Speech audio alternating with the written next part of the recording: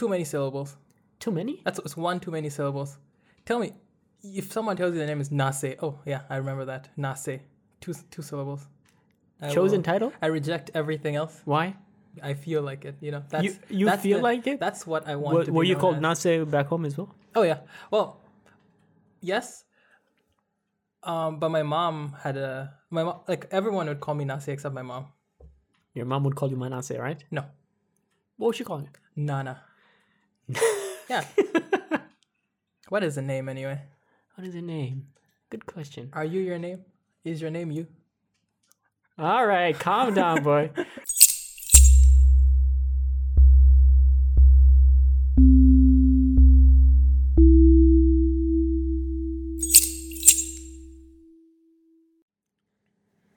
And we're back. Hi. Hi. Hello, everyone. Welcome to another episode of Podcast Abstractable. And today I have a friend who, I don't know how to describe him. His name is Manasseh Banda, right? But he always goes by the nickname Nasseh. It's not a nickname. That is my... No, that is not... No. That is my chosen title. If you guys didn't know, my friend here, he's an avid reader. Well, I shouldn't say reader. He loves audiobooks. Oh, no. That is not true. What? I recently got into audiobooks. See, You've been talking my ear off of audiobooks the entire time I've known you. I've only gotten into audiobooks this summer. Like, really gotten into audiobooks. Huh. Before this summer, I'd only ever listened to one audiobook, and it's a 25-hour audiobook, and I haven't even got into the whole thing. What book is that? The Singularity is Near by Ray Kurzweil. Ray Kurzweil. Yeah. He's one of the OGs, yeah. Yeah, one of the big names in the futurist... Philip K. Dick, Kurzweil, Isaac Asimov. Nick Bostrom. I actually don't know Bostrom. That's the guy who wrote the essay that talked about the whole argument. Well, he wasn't arguing for the simulation theory. It was just like one of those... He wrote an essay where he basically like put out some arguments that some people used to support the simulation theory. Yeah. Oh. Yeah. Right. He wrote one of the more famous books on AI. I don't know if you've seen it, Super Intelligence, with like an owl on the cover. No, I actually haven't. Yeah. Funny thing, I was actually just talking sci-fi stuff, particularly about some movies that were influenced by Philip K. Dick, right? Right? I actually don't know who that is. The guy. What do you write? Blade Runner. Like when he wrote Do Electric Sheep. What was the name of the book? I keep messing it up. Do Electric Sheep Dream, or something to that effect. And basically, that book is the idea is if you have an artificial intelligence, can you bring it sufficiently to the point of consciousness where it could even conjure up things that we call dreams? Would a machine dream in the future? Man, and basically that's that book. That's kind of where that book is, and then they riffed off of that when making Blade Runner. Oh, okay. Yeah, it's funny. There's a bunch of interest in artificial intelligence, not much in artificial consciousness. You know, one thing, because I'm not a psychology major or whatever, but one thing that just surprises me is how puzzled people are by this thing that is consciousness. Because no one can pretend that they actually know what it is. Because the truth is that no one knows what it is. Like, personally, I like to take when I'm trying to wrap my head around what consciousness is, I don't like to look at it from like a biology or psychology perspective. One of my favorite philosophers put it really well. He basically described consciousness as, imagine a gust of wind, right? The only thing this gust of wind wants to do is to flee itself. And his main argument basically was that, well, all consciousness is consciousness about something, right? So consciousness is this gust of wind that is coming out of you and is latching onto things around you. Because every mind is, consciousness is of something or about something like that. Yeah. I mean, as much as And it just I don't. But you understand how sometimes someone from a different someone from the other side of the table can listen to you and be like, that sounds like a whole lot of woo woo stuff. Yeah, you know. and which like I don't try to, because I mean I'm like, as I said, I don't really understand why something could be conscious, because I just look for an explanation that's good enough for me. I'm like, okay, this works with the way I see the world, so I'm going to go with this. I mean, think about it like this. I mean, I'm not gonna pretend like I know like exactly where I'm going with this. I mean, I'm only a psych major, right? But think of consciousness as software. Look at a computer program.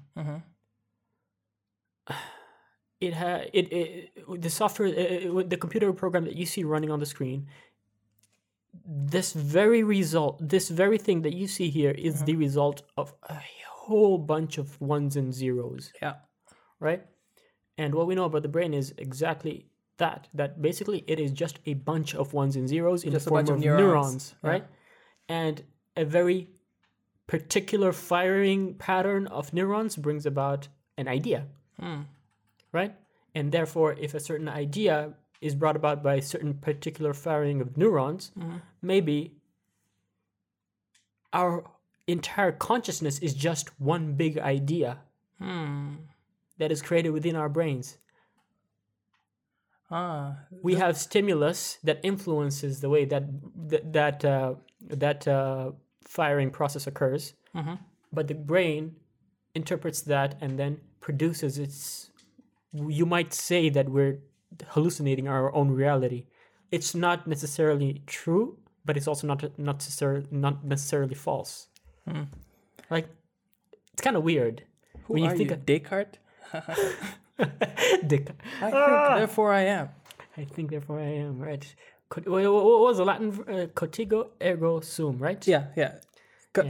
Something. No, not cotigo. Cogito. Cognito. No, cogito. Cog. The only part I remember is ergo sum. Yeah, ergo sum. Yeah. I think, therefore I am. And then a whole bunch of people think they're really clever, and then they decide to take that pattern of phrasing, and then they apply their own spin on it. Like one time, I read something about social media, right?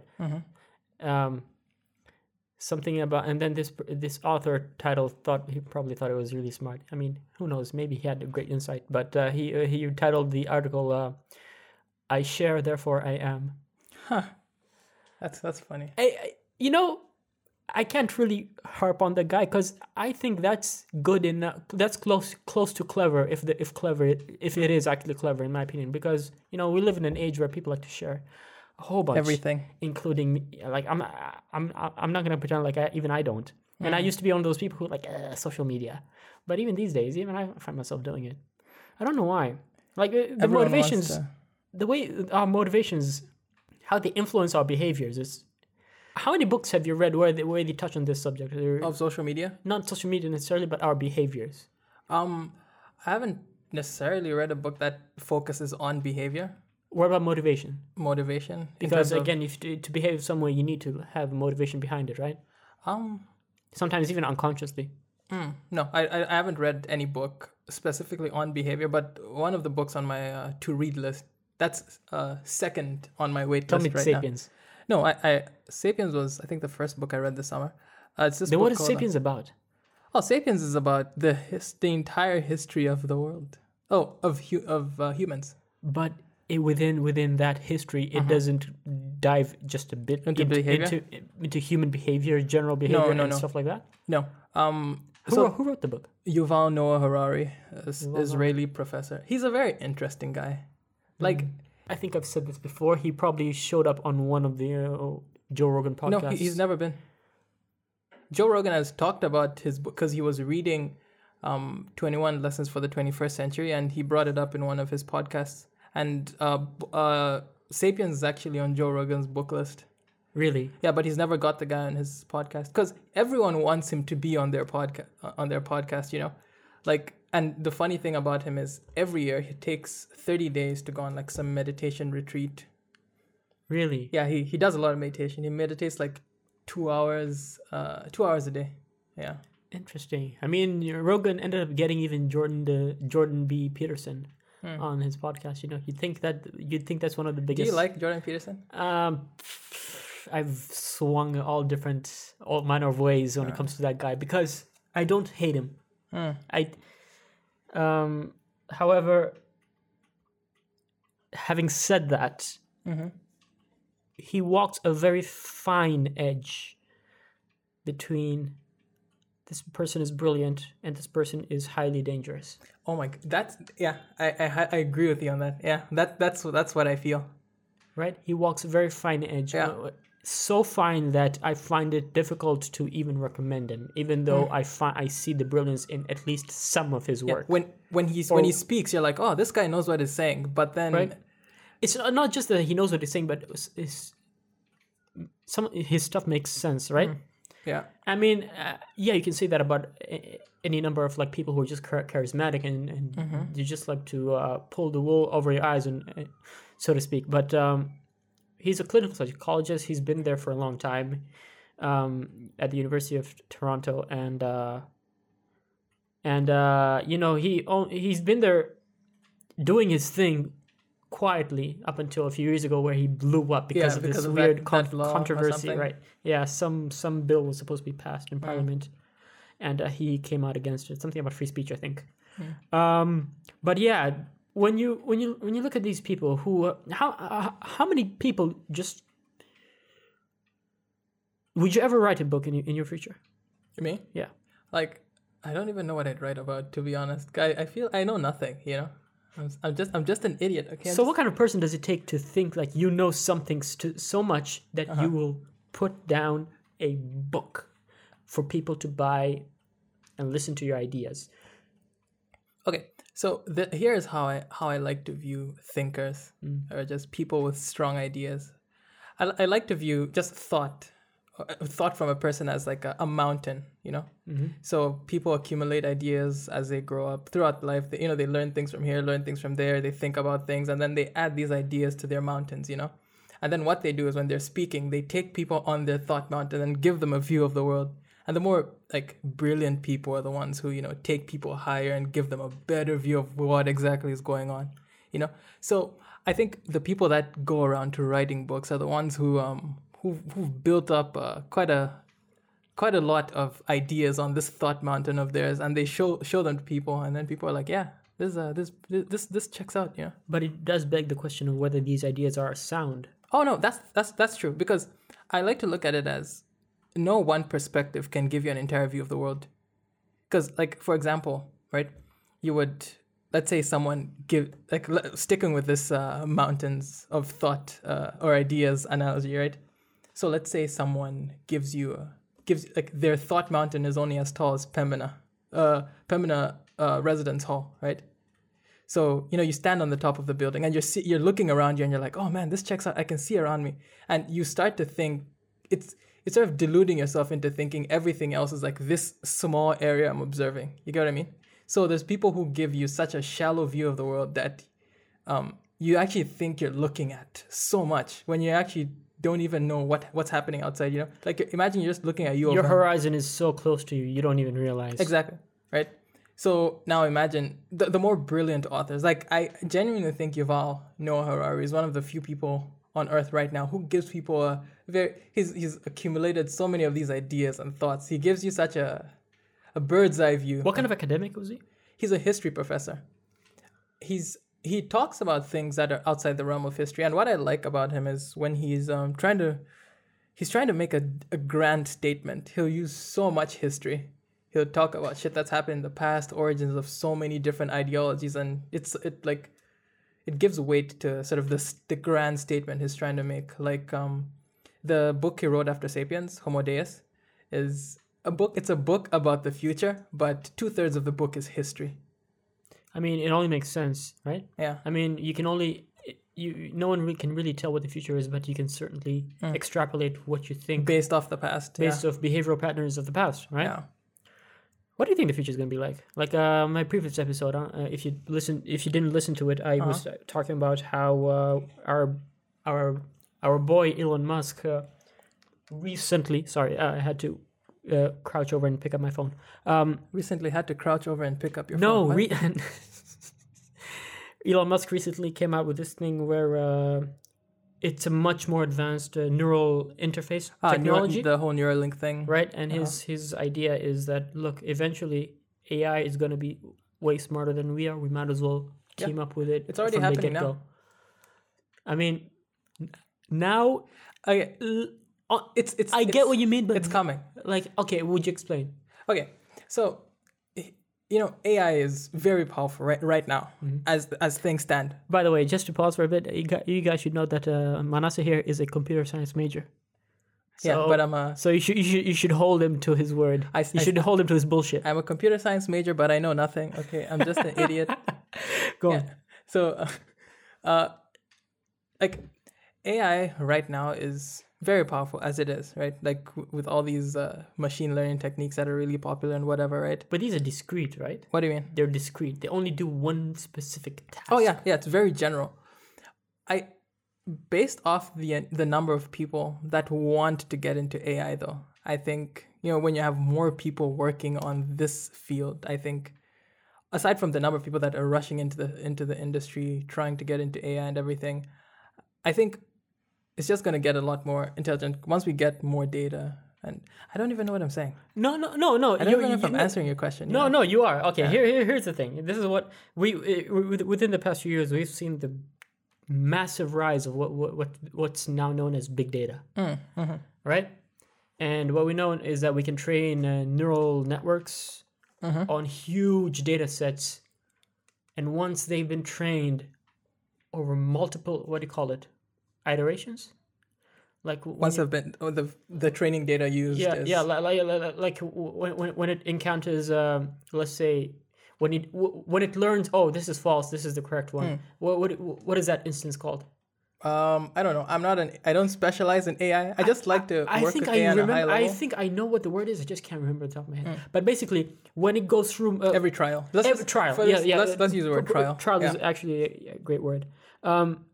If you can train a neural network on large amounts of data in so many trials within a short period of time. It's all you need is computation power and a large amount of data, and boom. That's it. Yeah. So you can accelerate learning extremely quickly. Oh yeah. So when you couple that advancement of the intelligence of the technology to an nth degree, and you couple that with the ability for it to collect massive amounts of data, and it's all available to us because we have social media, Google is right there. We are every piece of knowledge you have, we're dumping it in one form or another for the sake of convenience onto the internet, right? So one can postulate, there's a fancy word for you, postulate that in the future, we will see the gradual formation of a singularity, if you will, from discrete AIs into one generalized intelligence. And basically, and once you have generalized intelligence, you really are not that far off from just maybe, that is A, what consciousness actually is, or B, only a few steps away from where consciousness is. Once we get to a generalized intelligence and it can understand your natural language patterns, and you don't have to even feed it any more data. You just it's because it comes pre-trained. Not even pre-trained, but really the algorithm is so good that it doesn't take that much data. That's basically because if you think about it, all right. If you look at it from the base level. So I think, just to sort of clarify on this, the way you should think of AI is that the algorithm is just a shell of what it is. I know, and then the data is the content. The trained data is those are its memories basically. That's its brain. I understand you. However, if you look at the base of what we can actually see and touch of what we see in our brains, right? It is literally molecules put together into what these things are called cells.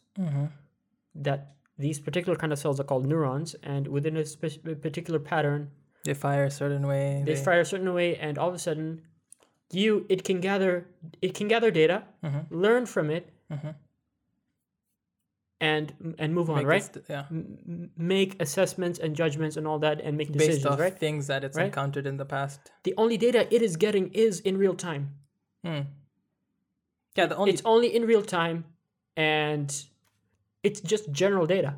It's just within the raw stuff that's in the environment. It's not stuff that has happened before. It's not, a past experience with. All right. Wait. Do you know why we have phobias? Phobias? Yeah. Do you have an inkling of why we have phobias? Yes. Why? Encounters in childhood that leave you traumatized. Yeah. Oh, sorry about that. I just bumped my mic. Good. That's good. However, think bigger. Why do I find a spider extremely creepy? I've evolved Evolution. to find. Yeah, exactly. Okay. Right. Evolution in how. Oh my god! Almost every other episode, I keep going back to fucking evolution. What the hell's wrong with me? Man, this is a where's weird. the religious people? Bro. I like talking about evolution with very religious people. There's a special place in hell for me. But anyway, if you look at evolution, okay, it is maybe one giant prolonged training algorithm. Yeah, I agree with you on that. Yeah, that's what it is. Right? Yeah. So, but that training algorithm got us to a point where we're aware of what's going on. Our brain grows this ability to take in just general data. It doesn't know that 50,000 years ago my ancestor was killed by some venomous spider, right? But that algorithm. But that data is inside. That data in is still a way, within, it's within encoded in a way, exactly. right? Through our genes, right? Yeah. Interesting. So it's still some kind of training data. Okay, so therefore you could say, but that's the thing. It shaped the algorithm, but it's not really the data, is it? It is the data. The algorithm is what works on this data. It knows, okay, this is what I have to do. But based off this much data that I have, think of a cookbook, right? Right. And there's all these instructions, and there's, a person. So through years of not years, but like through learning how to cook, how to, that's how I accurately bring to life what I see in this cookbook. You get what I mean? Yeah. Yeah. So you see, I can't think of any food off the top of my head. You see rice. Rice. You see rice in the cookbook, and then you follow the instructions and you do shit, and you're like, okay, let me try again, and you keep doing it and doing it and doing it. That knowledge you've accumulated over that time that's your training data. That's what you use to sort of build from that. You get what I mean? I think I'm closer to getting you, but at the same time we are. Is there someone at the door? I live ladies and gentlemen. I live in an apartment building, so sometimes there's noises that I can't control. It's the demons. It's quite unfortunate, really. But it's the demons. We can still roll with it. But so evolution is one giant elongation training program, right? And it produces us. Yeah. Therefore, can you say that if we apply that logic to artificial intelligence, if we are trying to get to A, consciousness or conscious AI, or B, just generalized intelligence, you would have to let's work our way backwards then with that logic. How would this go through? Does that mean we just combine all the discrete AIs and all the general learning patterns that we've come to learn into one giant super intelligence? Basically, that's how I see it. Again, But once you have that intelligence, is that just a super advanced algorithm, or is just a super advanced algorithm coupled with a shit ton of data? There you go. Yeah. Super advanced algorithm coupled with a whole lot of data. Data. Because the way I see it is knowledge. Let's not look at it as because when we say data, I think the term is kind of loaded. We're thinking of data as what it's going to act on, right?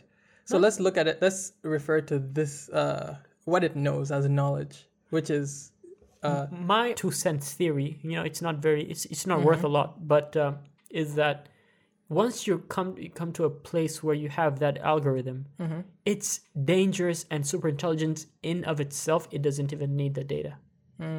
Because once you have that algorithm, it can extrapolate stuff just within its local environment, but then right? for you to get to that state, it would need some pre-existing knowledge of what everything is and how to work with everything. You get what I mean? Yeah. So just having the algorithm, like an algorithm is essentially just a set of instructions, like a cookbook. Yeah, I mean, yeah. See, I think I'm having a hard time wrapping my head around the analogy of human intelligence and evolution, because I think I'm still stuck on the idea that our evolution, I think it's an algorithm that builds an algorithm. A set of instructions that builds another set of instructions. Exactly. Okay. Right? I think what you say is my ancestor being bitten 50,000 years ago, and that's why maybe I find spiders creepy. I don't think that's necessarily data that is inbuilt and encoded into the algorithm. I think it is just a complexity of the algorithm that has been expanded upon. Do you know what I mean? I don't know if I'm even making sense here. I don't know if I'm even making sense to all of you guys there. Like, I do think, your DNA carries a small amount of data, and then based off that small amount, the rest is built on top of that. You get what I mean? Like, you don't start because in the end, it's like a video game. Because even DNA itself, it's just code. It's sort of binary. There's some amount of data there. It's base 4. There's some amount of data ATCG. I've No. I don't know what you're saying. No. That is the thing. So let me just expand just a bit, because even then I don't want to make myself look like an idiot here. If information is ones and zeros, okay, then our DNA is information. All right, I take that back right there, because ones and zeros is what data with the binary that we work with when it comes to like computer technology and whatnot. But our DNA is just based on, instead of 2, it has 4. It has adenosine, thymine, cytosine, and guanine, ATCG, and your whole DNA structure is based on those 4 base nucleotides. That's basically it. That is your DNA. That is your DNA. So it's a set of pre-existing. So let's look at what DNA is. So DNA gets passed on from one generation to the next. And the algorithm is evolution. The algorithm is evolution. The overarching algorithm is evolution. Right? Okay. And then through the algorithm, data is built on. Is it really built on? Not necessarily, because it gets added. It gets added to and gets subtracted to as well. Okay. So yeah, okay, fine. I think. I told you, I'm the places that we just went to. I'm an idiot. I don't specialize in AI. My interest in AI, because I'm a software engineering major. Yeah. So my interest in AI is, okay, man, how can we let's add text to speech to this. Can we cuss on this? This bitch. You want to say this bitch, right? Yeah, let's add text to speech. Let's add text to speech in this bitch. Oh man, we need optical character recognition. Okay, cool. See, if I have no idea, I just know AI at a high level. Okay, machine learning, neural networks. Yeah, blah, blah, you blah. haven't really delved deep terms. into it, but don't you want to? I've never really given that it's kind of where everything is headed now, right? True, that is true. But I don't think that it's wise to dive into how to actually to learn it at a very low level. I think it's good enough to understand it at a high level, but still knowing exactly what's going on. You get what I mean? I think you're coming from the perspective of you just want to use it as a tool. Exactly. You don't really want to. You're not interested in working into its component level mechanics, and maybe that's what academia is going to be focusing on. Yeah, because for me, every time I want to use every application I need for AI is something that's already been done. Yeah. So why reinvent the wheel, right? Exactly. I just search GitHub, like, oh man, this guy has done this optical character recognition library. Let me use that kind of thing. Let me ask you something. How do you feel about just the idea of copying someone else's code? Well, I mean, is it fair that as if, for the fact that they voluntarily uploaded their code samples onto the internet, then it's They wanted that to happen. so They therefore put it out there. it's cool that you just copy their code yeah. as long as it does the job, right? Yeah, as long as it does the job. They're contributing to the great flow of information. So everything's fair game. As long as why don't professors don't allow you to do that? like for assignments? Yeah. Well, because like you're not learning then, Because think of it this way, like there's some idiots. There's profs who don't change assignments year over year, right? Yes. And people put their assignments up on GitHub just for the sake of having a bunch of repositories up there. Now with GitHub, you can make private repos where some people make it public. Yeah. So I remember this was when I took I forget which course this was. I think 2160. This one guy put up his whole, like the last assignment was up on GitHub. It wasn't even entirely correct, but it was like right there. And I was like, oh, okay, cool. So it's like, okay, but so what was the point? Because you can't copy from that because the prof will know, right? They won't really know. I mean, how do they catch plagiarism when it comes to code? Do they so they run it through that program? Here's my theory. Yeah, they don't. They don't. Oh, they just say it to scare you. Don't copy, blah blah. No one checks. Because let me tell you, like how this is how the when I took 2150, this is how the markers used to do it. Okay, they would, basically when you write your code and you run it and everything, you put it out to you have to output everything to the command line, and then you just copy that, put it in an output.txt file. So when they're marking your work, they check the output.txt file first.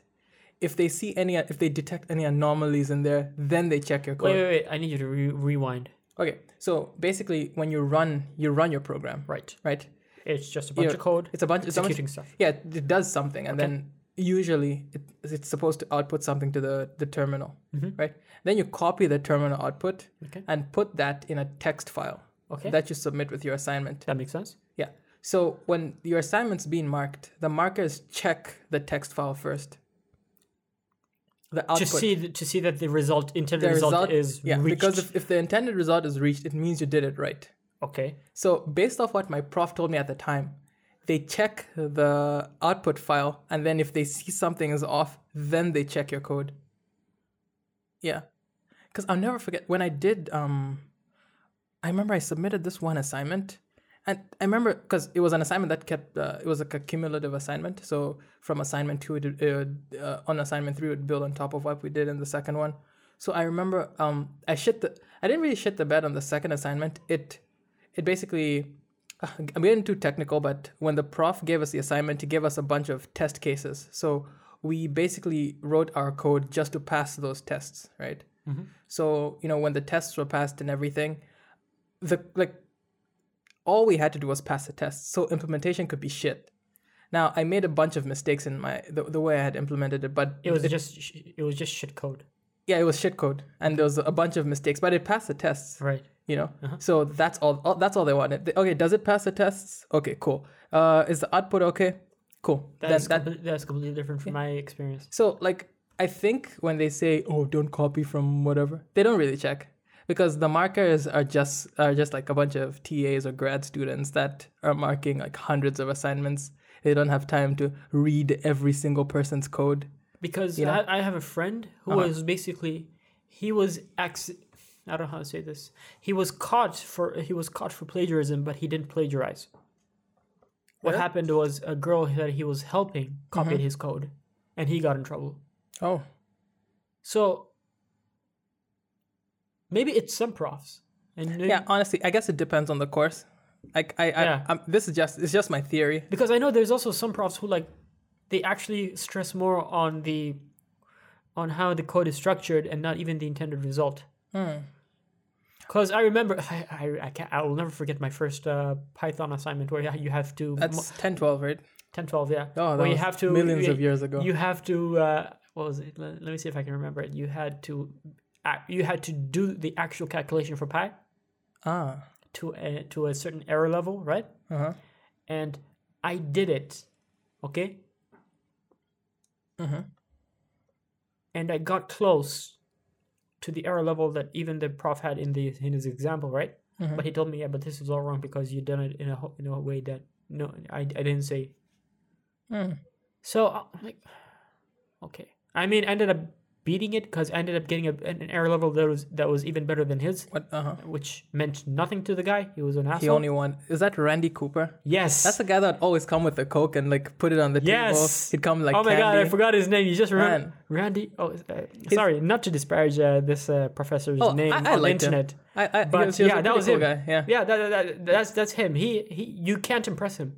I always remember him because he was my first. Because I had just come here and it was the first computer science course I took, and it was mind blowing. Like, oh shit, this is like university level stuff. Yeah. But yeah, you couldn't impress a prof. It was actually annoying. See, with some people, he might actually discourage them from continuing in computer science. I don't know. I think though that kind of prof where you if you offer zero encouragement, come on. When you do something good, actually, like think about it.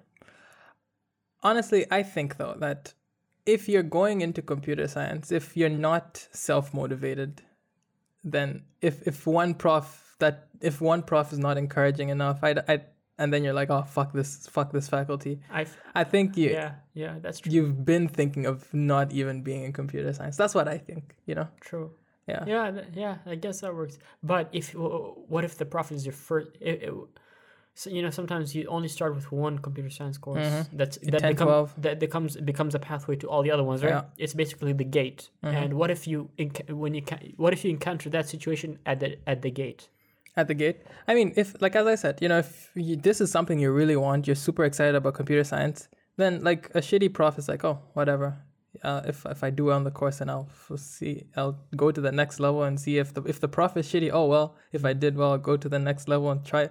Like, my 1020 prof was actually terrible. I can't even remember this man's name. I don't know.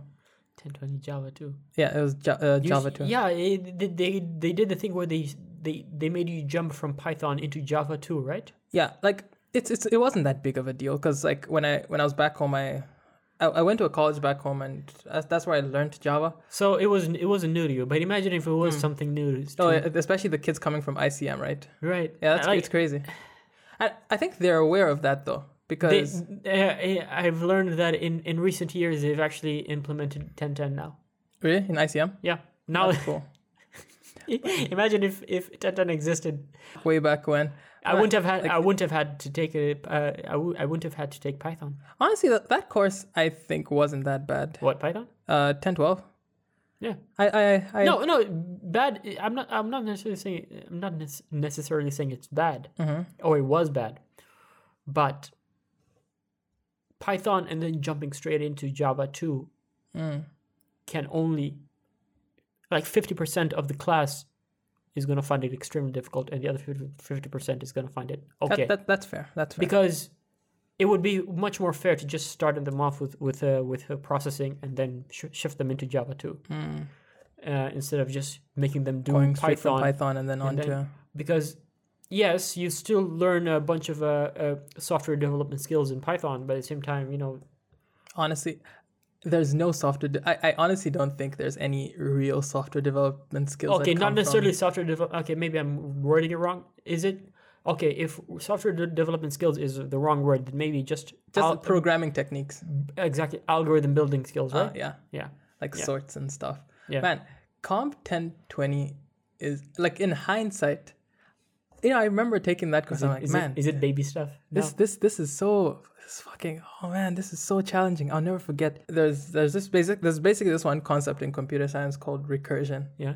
This is something that. Oh, I think I do know what recursion is. Basically, something that feeds into itself, right? Yeah, it keeps calling itself to reaches a base case. Right. Man, when I learned about that for the first time in 1020, but isn't I was that, like, this. We were doing that even in even in Python with factorial factorial. I actually couldn't. Factorial. What's the word? When we had to use factorials in calculating something, that's basically a recursion method. I can't remember much of what was in 1012, but where that whole thing got a name was in 1020. And I remember at the time I was like, oh my God, this is so hard. This is so hard. Looking back now, like, oh my goodness, man. Because if 1020 is hard, what comes after is, if you can't do 1020, I think if 1020 is just like impossible. I think, it's not going to get a lot easier. Where you are right 21, now, 40, 21, 60. where you are right now, it's easy to look back and be like, yeah, that stuff. Because you get used to it. Yeah, I mean, have you ever thought about like where you are right now, right? Mm-hmm. When was the last time you took a I think you're the wrong person to ask. Calculus? This. Yeah, not even calculus. I should ask an arts major, someone who's like majoring in history or something. Mm-hmm. How comfortable they would be is sitting in a 4th grade math class. Right? Because you remember the kind of hell that was, right? Yeah, just intro level calculus. Like, bro, what the hell is this shit? Wait, you guys were doing intro level calculus in 4th grade? No, in 4th grade? Yeah. Oh, I thought you said 4th year. No, 4th grade. Oh, 4th grade. Oh, okay. No, yeah, I'm talking way back. I'm talking. Oh, okay. Right? Yeah. In 4th grade, you thought it was hell, right? Whatever math class you were in, right? Unless you liked math, right? Man. But those fractions, oh my god. But you get past it, right? And let's say you still haven't done much more math even after that, right? Mm-hmm. When you go back much older and sit in that math class, is it going to be that difficult again? No. Because even if I think the difficulty comes from just being able to understand what is happening. True. When you're introduced to the concepts for the first time, like wrapping your head around them is kind of like, oh, this is so foreign. But then when you do it a bunch of times, you're like, oh, I get it. Hypothetically, even if that was your last math class and then you kept on going and then... Just doing arts courses, like humanities courses. You're still employing what you learned in that math class in everyday life, right? So even when you go back to that math class, after having spent a long stretch of time without doing it, it's not going to be foreign to you anymore, right? Sure. Because you just apply to everything, general... What do you call it? Everyday life. Yeah. Everyday life, yeah. Do arts majors have to take a math course? I think they do. At least one math course. I think it's something. It doesn't have to be high level. I wonder if my audio is going to cut out here. It doesn't have to be. I don't think it has to be something. Something like math 1010 or something. Man, university is a funny thing. Like you trust me. The chorus of people saying university is a scam is just rising. Okay. It's been going. People started since the late 90s, right? Yeah, it's been steadily rising. Yeah, because let me give an example. And it's weird to us who are not from who are not from the Western world, right? But go on. So like, you take a course, right? And you have a midterm. You do well in the midterm. Sometimes don't you feel that, oh man, I still don't know anything, even if you're doing well. And yes, I don't know. Like I'm doing well in this game we've set up of having an exam to test to test what you were taught in class, but not how deeply you understand this concept. The way I view computer science is, it's sort of like it's a tool, I don't like to look at it as this is something I want to do for the rest of. I don't want to be writing code for the rest of my life. I don't want to be, like I want to use whatever I learn to build other, like, I don't know if I'm making sense. No, you are. It's part of the reason why I even stopped computer science. Okay. I got to the point where I realized I don't want to get into the depth of this academia thing. I like the high level that I'm at and just being able to fuck with tools and whatnot and use them as tools.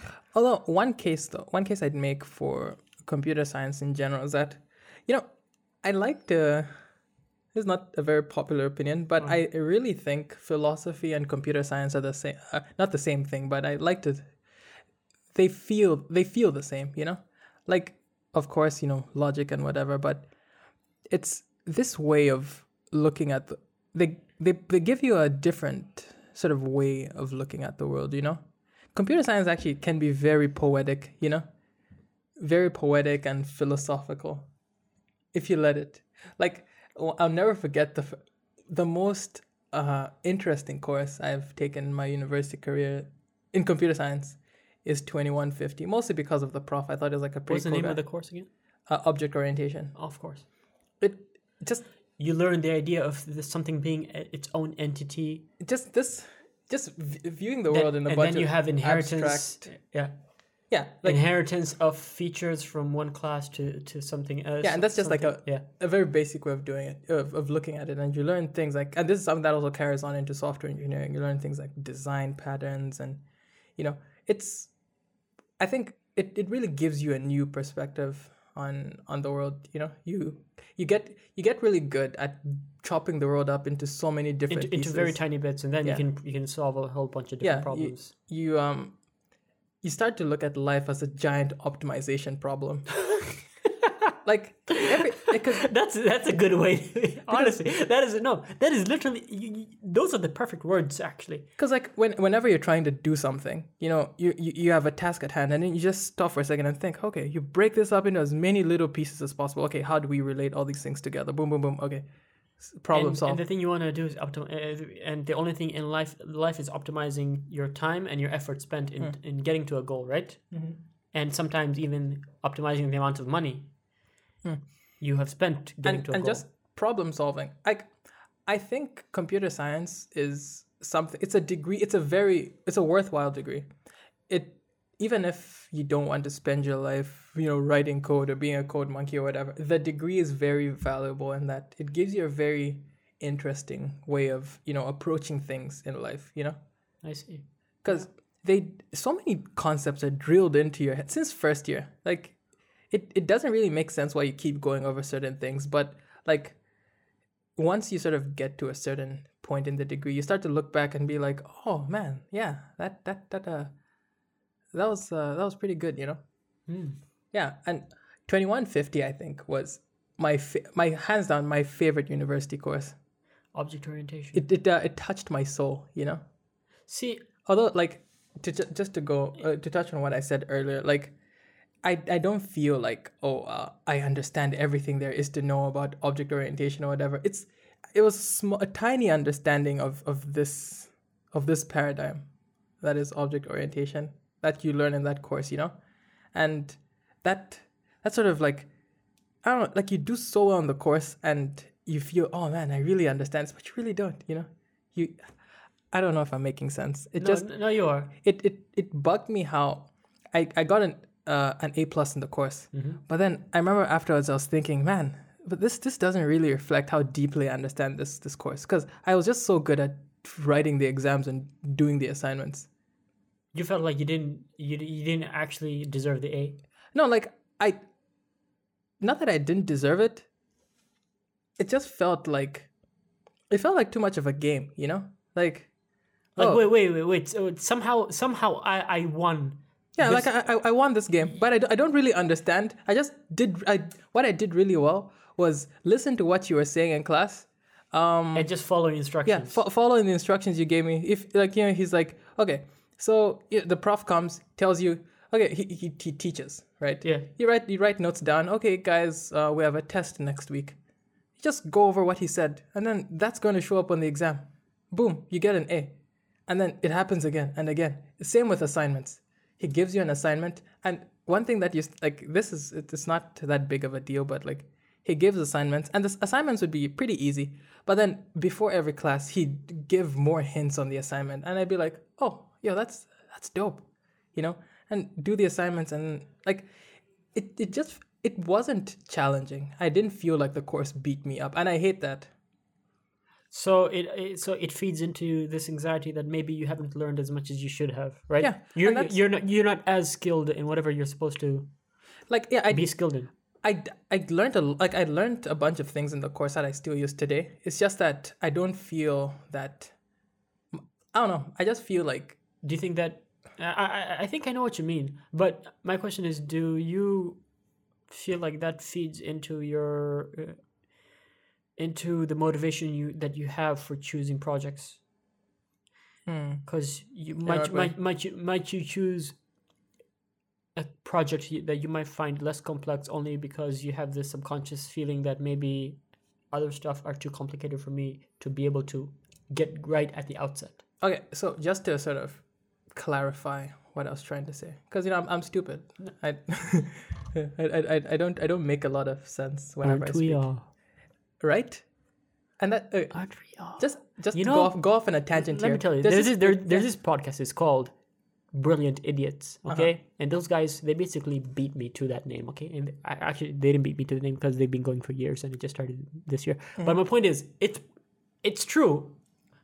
Most of us are just brilliant idiots. We know nothing. We know nothing, okay? We just somehow we're pretending to know something while we know something, right? This but we're thing of pretending to know. intelligence, this social construct we have of intelligence actually gets on my nerves sometimes, you know? Like, I don't know. Which is, like, okay, just to touch on what we're talking about exactly. earlier. You wanted to clarify something. Yeah. So you see a final grade, you get an A+ in the course, right? What conclusions do you make about someone based off that grade? This person they're good. Yeah, but like, but he's only good at fixing. Okay. He's only good at following that path. Like, okay, what I'm trying to say is... I get you. Even I think I'm having a hard time vocalizing it. So okay, let me before I lose this train of thought. Yeah. So it's like, how well you understand this, right? What you don't know. You get what I mean? Yeah. Like, the areas where you've got like so many knowledge gaps. Right. But then this grade that you get in this doesn't course, reflect that. It doesn't reflect that. Like, it really feels like all you did was just beat a game. And those knowledge gaps. And you didn't learn much to fill in those knowledge gaps. Oh, of course you could go in and fill them in on your own, but the question is, are those gaps pertinent to the course that you took, or are they gaps pertinent to maybe like a piece of a puzzle that gets filled in from a different course? Do you know what I mean? Okay, and that's actually very interesting. So like, it would be, the course discrete introduces math, object orientation, right? I get what you mean. Okay, so like, a bunch of theories are introduced here, right? And I'm like, okay, yeah, I understand this in the context of the class, but then like, you do well in the exam, right? And then like, you're like, huh? I still don't really understand this. Right. It doesn't come in any other course, but I still don't really understand what this is. So I'll just learn about it on my own. Right. So I don't even know why I got into this. I guess it's just a frustration that I have. No, I think I get you, and I think I have a fair point in that maybe this thing this knowledge gap that you seem to be sensing. There's two things, right? It could either be a gap, like really something you just passed over within the course, you didn't actually delve deep into it, and therefore you're worried about that hole is gonna open up in the future, right? And technically you're supposed to know this stuff, and you actually don't. You actually don't. Or maybe this gap you found, and it's not technically, it's not a hole in the course, or the way you covered the course, but really it's a hole that is filled in from content from a different course, from another course that adds on to that. Yeah. That's a good point. Yeah. Yeah. Personally, I don't like the term imposter syndrome, but like, it's very real. Because it is so real. I don't think I have imposter syndrome. I have a light version of imposter syndrome, like, I genuinely feel that. I think it's healthy to have just a light touch of it, because it symbolizes it shows that you're thinking. You're thinking at a level that you should be a bit skeptical about yourself. Yeah, like, do I really understand this? Like, I think you need some... even a bit, just a bit.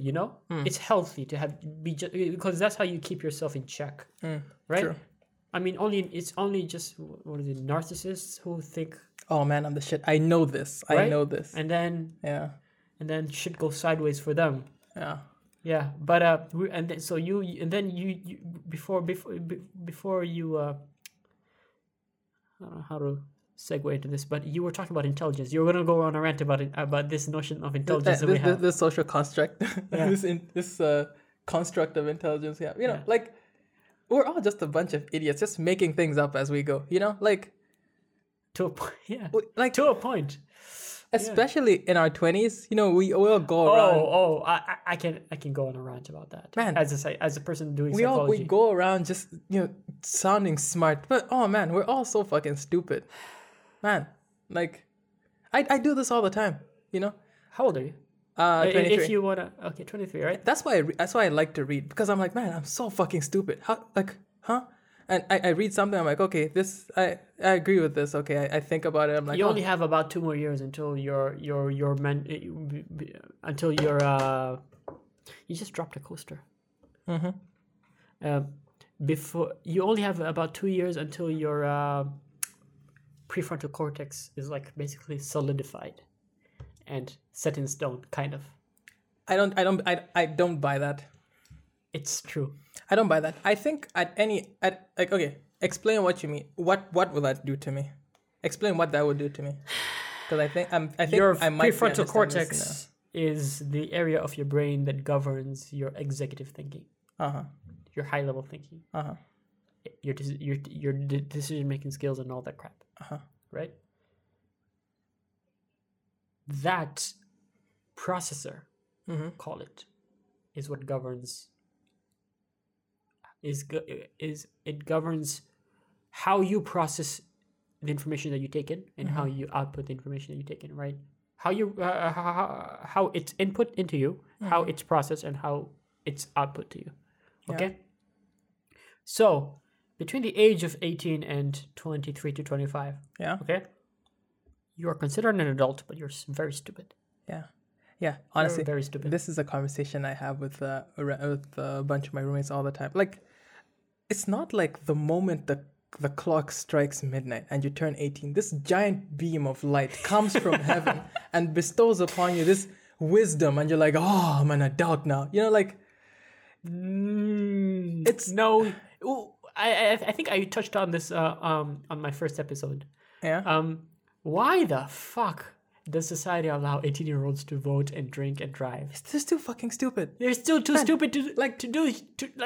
Honestly. Oh no, even drinking, right? Yeah. Like, they figured that out to the point where they there's some smart. I don't. Okay. No, obviously. So when I these are like general statistics, right? It's not like it doesn't apply to every single person. They're still children. They're still exactly young. Like, even when it comes to drinking, right? Why are you allowed to vote if you're not allowed to drink? No, you can drink at 18 in Manitoba, but not in the US or not in everywhere, BC. right? Yeah, that's my point, right? Because some states, they realize, 18 is not good enough. You're too when you're 20, you're still too stupid for us to allow you to drink, right? So they put it at 21. Why are you? But what age? Okay, I think the voting is just fine, because I actually think voting age should be like, even I personally agree. I think that a 16-year-old should vote. I mean, because it's a balance, right? What age do you set the limit then? You get what I mean? Like, if the reason you're not letting 18-year-olds vote is that they might be misinformed, or they haven't formed like a good model of the world, who's to say that a 25-year-old is any better, you know? But that's the point, right? We basically come to these decisions by general patterns, right? And somewhere, a group of people decided, you know what? We have come to the conclusion that 18 is probably... the majority of 18-year-olds are smart enough to make a smart decision. Yeah. Excuse me. Right? About certain things like voting. But now we know that maybe they are, but they're not there yet. They're not all the way there. They're not fully there, but they're so close. Maybe it's a debate to be had where, you know what? Voting is such an important thing. Let's make sure that they are fully there before we allow them to vote. So at what age do you 23, 25? Because again, once you... I trust someone who makes a decision on voting when they're 25 years old. Because at least, okay, this person, I have trust that they have their full mental faculties operating at the best that they can operate, right? Barring effects of where the health is right now. True, yeah. Right? At an 18-year-old, no. Okay, so here's how I sound like an old man, but back in my day. But 18-year-olds, too stupid. Too stupid. Here's how I see it, though, especially when it comes to the issue of voting. Like, a sad reality is many people aren't really into politics, right? Yeah. So people just want what works for them, especially in politics, right? And like okay, let me give an example of the Donald Trump situation. Again, this is I'm just guessing here. So like, when you see the Donald Trump situation, right? Yeah. There's a bunch of people that might not really understand the full repercussions of what, like on a global scale, what Donald Trump would mean to the world, right? And they don't really care. They just, you just care about There's people what works for me. I mean, I think it's two, maybe three different things. Some people who understand, they don't care. Some people, they don't understand. They don't understand. Like this guy just says, "Okay, I'll bring back. Oh, okay. All I want is a job so I can feed my family." Yeah. So, like, there's many people that don't really care about all the issues, economic issues or whatever. They just care about what's happening in their lives, and they make votes based off how this politician's going to make their life easier or better or whatever, right? So I think that which is why I think like raising the voting age is not that I don't think it's that good of an idea, because like people are still going to make decisions based off what works for them. True. Especially like if you look at this, I don't know, this is not like, this doesn't follow that well, but if you look at the issue of climate change, right? It's honestly, it's so sad. It's the hardest thing to get people to care about because it's not happening right now.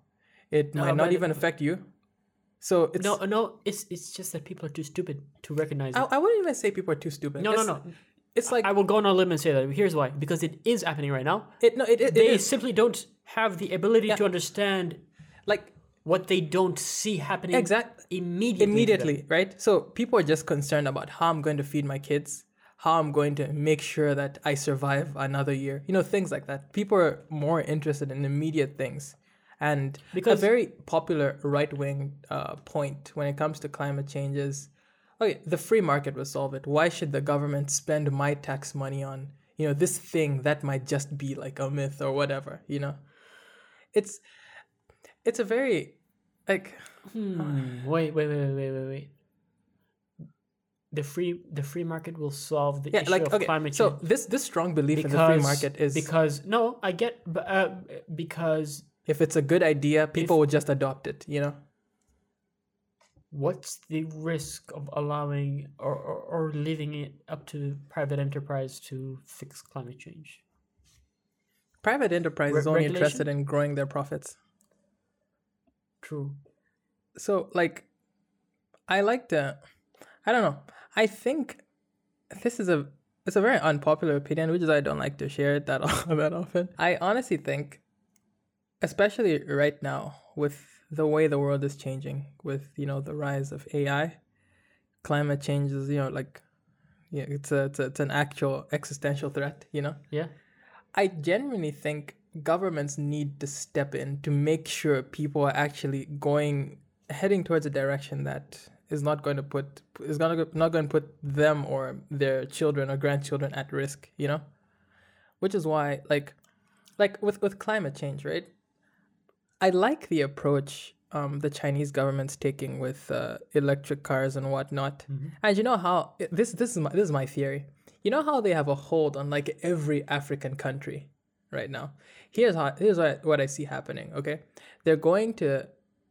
every African country is going to have Chinese electric cars, and the Chinese are going to build the infrastructure that's going to support those electric cars.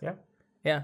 I mean, so that's not far off. So I don't even know why. Anyway, I like the fact that I like it when on a government level there's some control over, because if I may chime in, I think I know where you're going, but maybe I can voice it better. You'll tell me if I'm going in the right direction or not. Yeah, because I'm stupid. The reason people can't.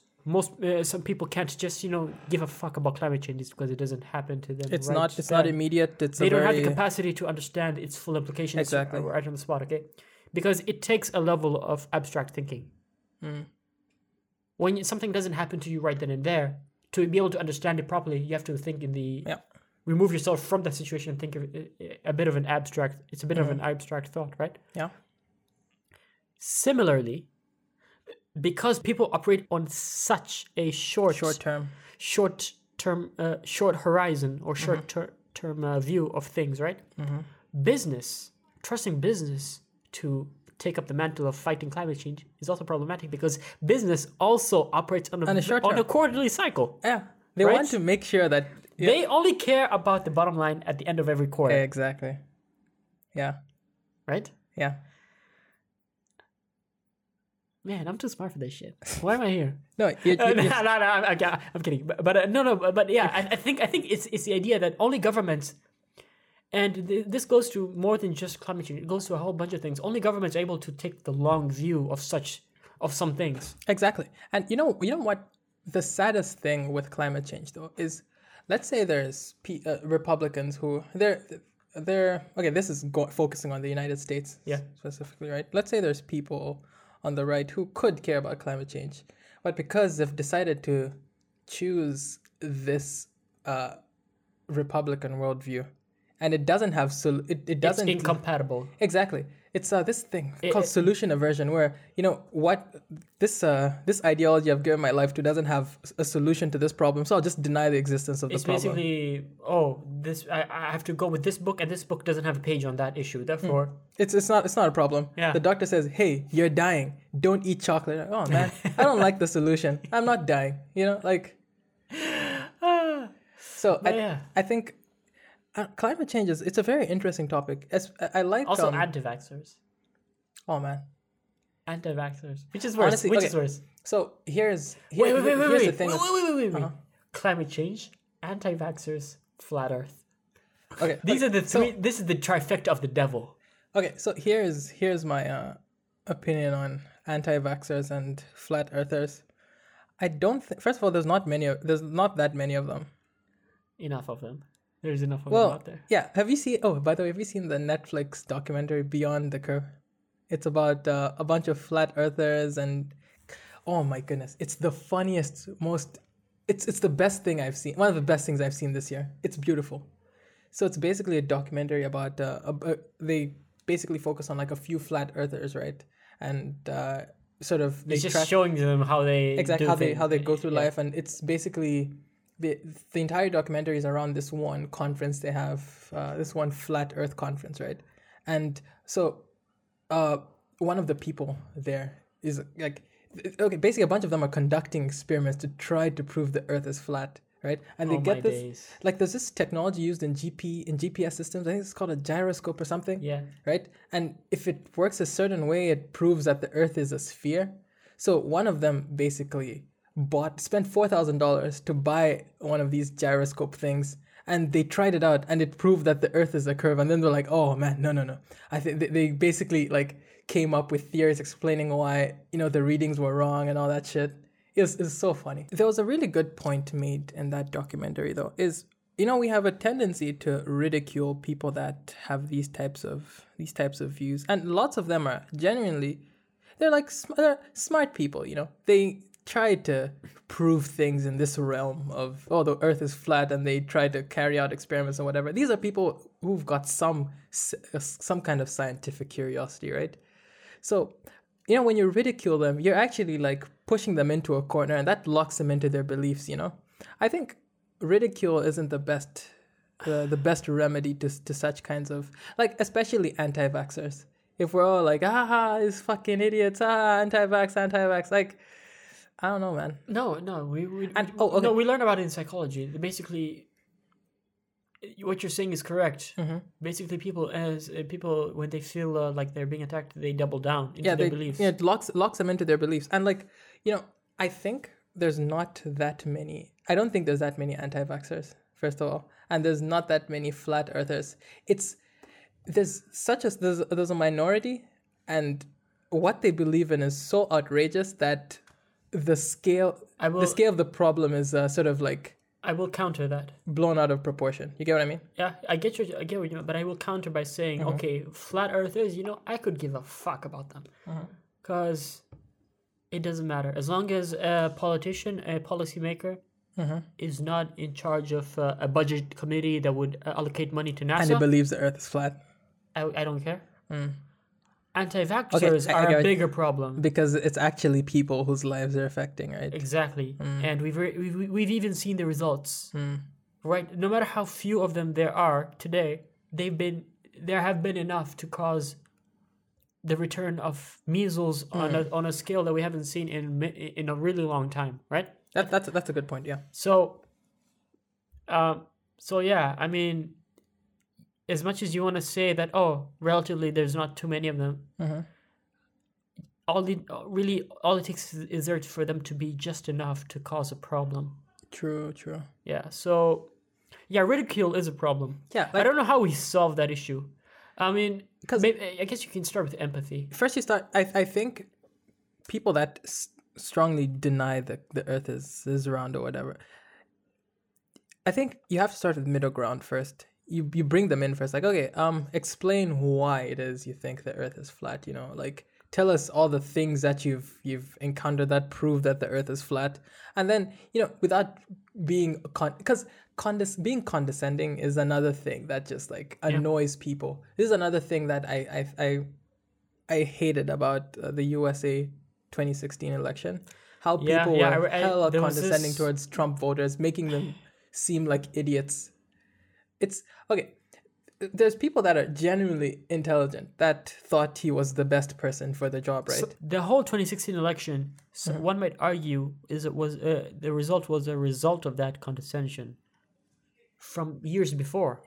Yeah. Okay. An alienation of an entire half of the country. Exactly. Like there was a bunch of people that Donald Trump to win. Yeah. One of my favorite quotes by, I forget her, Hannah Arendt, if that's how you pronounce her name, German philosopher from like the 20th century. She wrote this in an essay around the time during the rise of Nazism. She was like, one of the many things that leads to the rise of leaders like Hitler, it's extreme to compare Hitler and Trump, but anyway, let's look at them for the sake of this example as the same type of people, is a huge like fragmentation in society. When society is all over the place, one person is like, hey, I can fix all this shit, like I'll put all these puzzles together. You see, why there's cracks in this society? They start to scapegoat a bunch of people. It's a bunch of immigrants. It's the immigrants. The Mexicans are taking our jobs. I'll bring back your jobs. These people, these politicians, they don't care about you. And just think of the manufacturing workers that lose their jobs to automation. Immigrants or jobs going to Mexico isn't the problem. It's the robots taking over their jobs. And you're like, oh man, this guy's gonna. Oh yeah, I believe what this guy's saying. And he's going to fix all these cracks we have in society. The last president, that guy, no. He only cared about blah, blah, blah, blah, blah. This guy's going to fix everything. And which is, I don't know. Like the first step in solving these kinds of issues. You have to start with a place where you're trying to compromise someone. Not necessarily compromise, but really like establish a common middle ground. Common middle ground with them, right? Yeah. Obviously, you have to have empathy to do that. But then you have to have established enough of a middle ground for you to start, for them to be able to take your critique of why they're wrong. And your critique isn't necessarily telling them that they're wrong, but offering them showing them how they're wrong.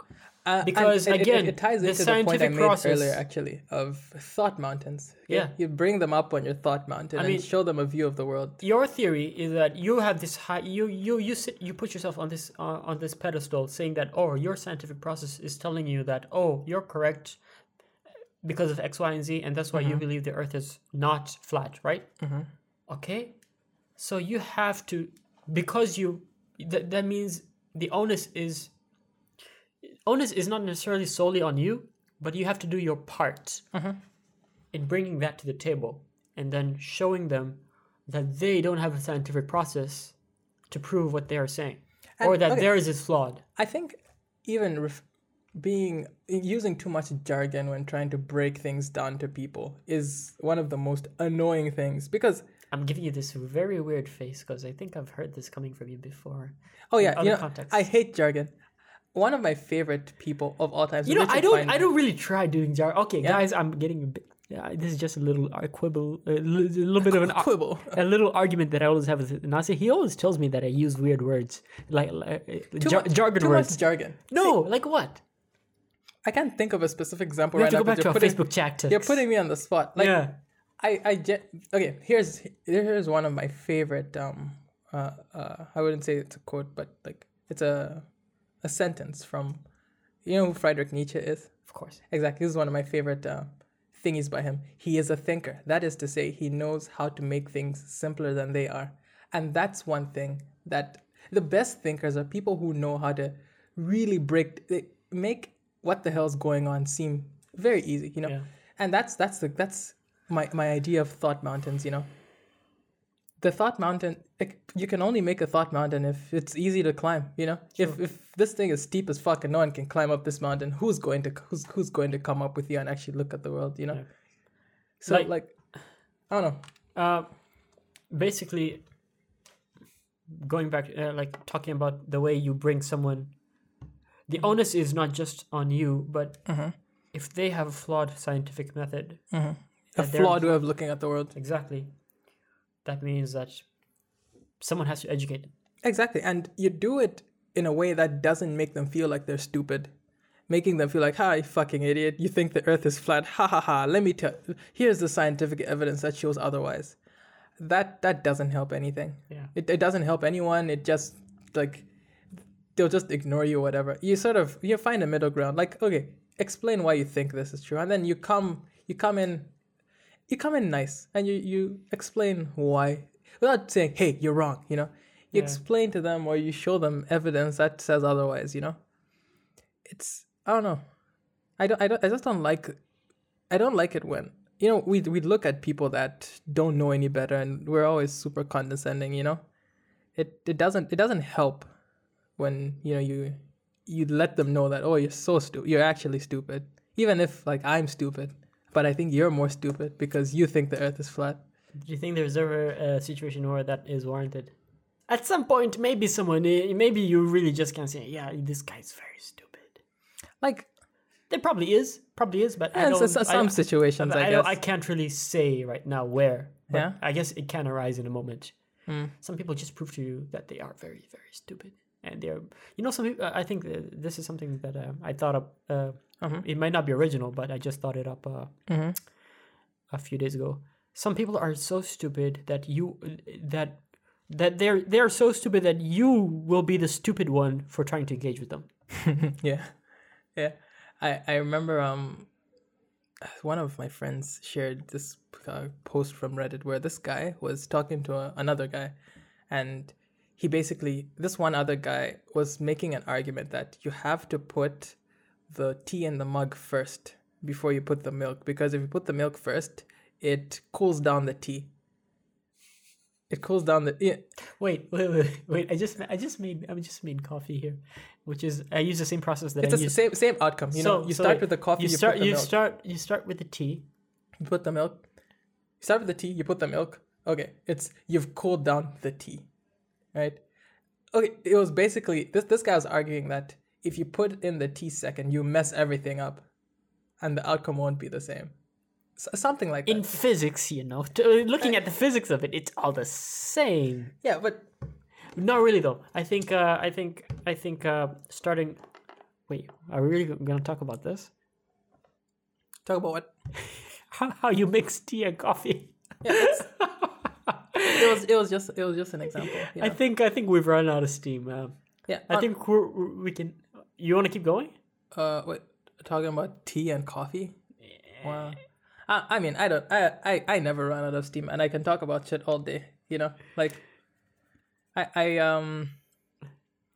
like one of the many reasons I like conversation is because every time I talk to someone, I go back into my head and I'm like, oh man, what didn't I know? Okay, I have to learn that now. You know. Not only that, not only what didn't you know, but how did I mess up? I don't like because that's true. Yeah. because you can actually mess up in conversation. And think of conversation. I think this is important, just as a general principle. But conversation is just like any other interaction with someone, and you can mess it up. You mess it up, especially if it's like a dance, impressions, right? Yeah, especially if it's first impressions. You want to first make impressions sure are that big. And which is where you have to play. My anxieties get triggered so much when I think of my first impressions about certain people. Like I'm wondering, oh my god, that's what I was doing when I first met this person. How do they feel about me right now? And which is where you have to start to, you might genuinely believe that this the way we view this social construct of intelligence that we have is complete BS. But like you just have to play the game. Yeah. Like you have to make people think you know more than you actually do. I do this all the time. I feel it works because no one imagine if you're leading a group of people. You want people to oh man, this guy knows his stuff. He knows what he's doing. Like, not like for anyone who I've ever led on a team, I pretty much was just making it up as I go. No, it's true. I actually, funny thing is, when this is something that I feel strongly about. But when it comes to like being in a leadership position, it's not necessarily about what you know. It's about team dynamics, and it's actually a whole lot of it is just team dynamics. It's about now you have a team to lead. Yeah, make the team succeed and bring everyone else's knowledge to the table. Now, and make it work. The thing is, because that will easily overshadow whatever you can bring. I genuinely feel though, in some leadership situations, it's good for people to know why it is that you're their leader, and you don't have to be like, this is why I'm your boss. They just kind of have to see how much you know, how much they think you know about a certain situation. That's a fair point. Like, oh yeah, this guy really knows his shit. It's just as an example. It's a fair point, but I think that those reasons of why you are their leader, most of the times that reason isn't about technical expertise. It's really about a vision. Yeah, a vision and whatever. Yeah, or a know-how about handling a problem, not necessarily the technical expertise, but how to marshal those expertise into solving a problem. One thing that's interesting though is, and that's true. Yeah. The thing with working on a team is most people think they can, like, it gets to a point where if you think your leader doesn't really understand their shit, like when their lack of knowledge in a certain area shows, this thing like, oh man, why is this person leading me? If the person can be really good at team dynamics and whatever, but the fact that they might not really understand, how to do whatever. I agree with you, and I've seen this happen so many times. Yeah, like I am. This is just coming from me, my perspective, but 9 times out of 10, I'm gonna be critical of a leader when they are bad at marshaling team dynamics and resources, and only 1 times out of 10 will I be critical of them when it comes to a knowledge gap, because that's just the kind of person I am. I'm forgiving if when it comes to knowledge gaps. Like, okay, not everyone is perfect. Okay, people are always learning stuff, but if you've put yourself in a position of being a leader, and you seem to be not even, some leaders just can't accept that maybe they're doing things wrong in terms of how they're managing a team. That's so true. Yeah, because ego, right? Ego, when ego gets in the way of things, because it brings about a whole host of problems that you shouldn't be dealing with. True, and like when you're managing a team, you sort of start to delude yourself into thinking like, oh man, there's a reason I lead this team. I obviously know more than every single one of these people here. There's something about me that puts me like. Not that everyone thinks this way, but this is just how I'm imagining lots of people would see it. Like, okay, there's, and not even consciously, it's like a subconscious thing, like there's something here that I must know more about these people in some area. So like whenever my authority or knowledge is being challenged, I push back. Yeah. I mean, that really is that is literally the what makes a good leader is not what they know, is how they can bring on other people who do know to get a task done. That's very interesting. Yeah. I think we're gonna call it here. We have a party to get to. Yes. Tune in next week for part 2. I don't mind doing this again. Yeah, so I definitely will be bringing most of my guests that I've had so far. They're definitely going to be coming back. You know, you guys are important. You're one of the first cadre of people that I brought on. Yeah, that's what I thought. Okay. Anyway,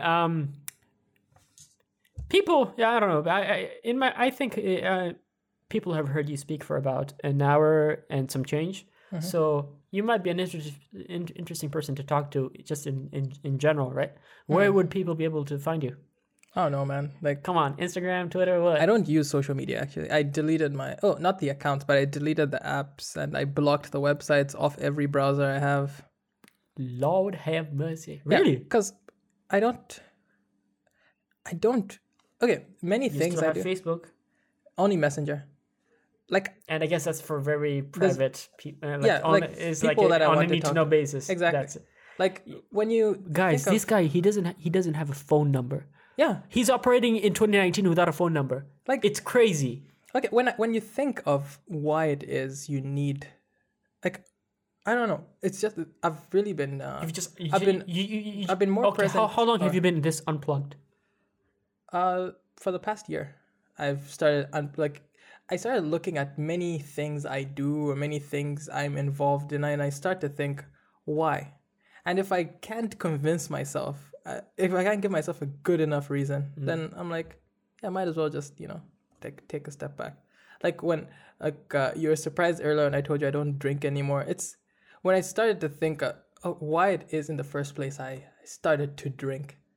It was to escape certain ills of my character, or we're going to a party. Oh, I must drink so I can have more fun. But why do I need to drink to have more fun? That kind of stuff. Where I looked at, social media and other things, and I just felt that an experience, I don't know, I'm okay with, you go out, you take pictures of certain things so you can relive these memories. I just don't feel like, what's the point of sharing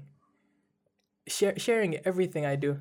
Oh, my followers must know what I'm doing now, and I'm someone who used to post on Instagram like every second. Every time I'd listen to a song, I'm like, oh, the song is cool. I share it on my story. I shared like every 5 minutes I listen to a song, like I shared on my story. And I'm guilty of that more recently these days. And honestly, I will tell you, it is purely external. It's all basically it's not even about you. It's about the other people seeing you. That's what it is, and I know, and I'm guilty of it, and I still do it. Exactly, and that's a good point. It's about other people seeing it. It's because you want other people to know that, oh, I'm someone that has a diverse music taste. I'm someone that you're trying to. It's a character that you're trying to play. Yeah. I am someone that likes to go out and have fun with my friends. I'm someone that likes to go to here. I like to go places and do cool things. So I don't know. So that's why even when it comes to social media, sometimes I dial back in terms of what things that really pertain to my private life. Mm-hmm. I don't do much there. And I just think social media is turning people into assholes.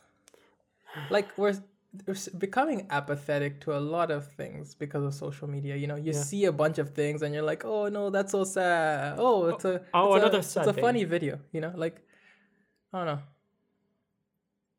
Another sad thing. Yeah. What? No, never mind. I thought you were going somewhere else. But anyway, I just had my last sip of coffee here. My coffee's done, and our time is running out. We need to get ready because we have a birthday party to get to. Hey. It's been a fun episode. We had a little bit of a break in for about 6 minutes there. You guys are probably not gonna hear that bit. Yeah. So. This has been fun. We're about to sign off now. Thank you, Manasseh, for coming on. I hope you have me back so I can, of course, display my lack of knowledge once more. Of course. Display your lack of knowledge. I'm doing that every single episode. That's good. Yeah, and sometimes I wonder if I'm talking too much. And my guest isn't. Sometimes I. Oh no, actually, it's good because the more you speak, the more I'm like, oh yeah, nice. That's more material for me to work with. Yeah, true. But sometimes if you let me go, I'll just ramble. I'll talk about. I would rather my guest ramble. Okay, I'm gonna say this before we sign off. I would rather my guest ramble. Huh.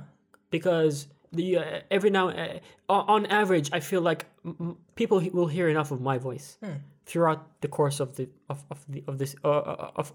podcast, right? However many episodes that they listen to. So I'd rather let my guest be the one who's like Who does the talking? bring themselves to the table, and then I can respond, because and even then I'll run into the one guest who's a bit shy, and then I have to do the heavy lifting. But so guys, thank you for listening to Podcast Abstractable. Don't forget to like, comment, subscribe, This video has been sponsored by Squarespace.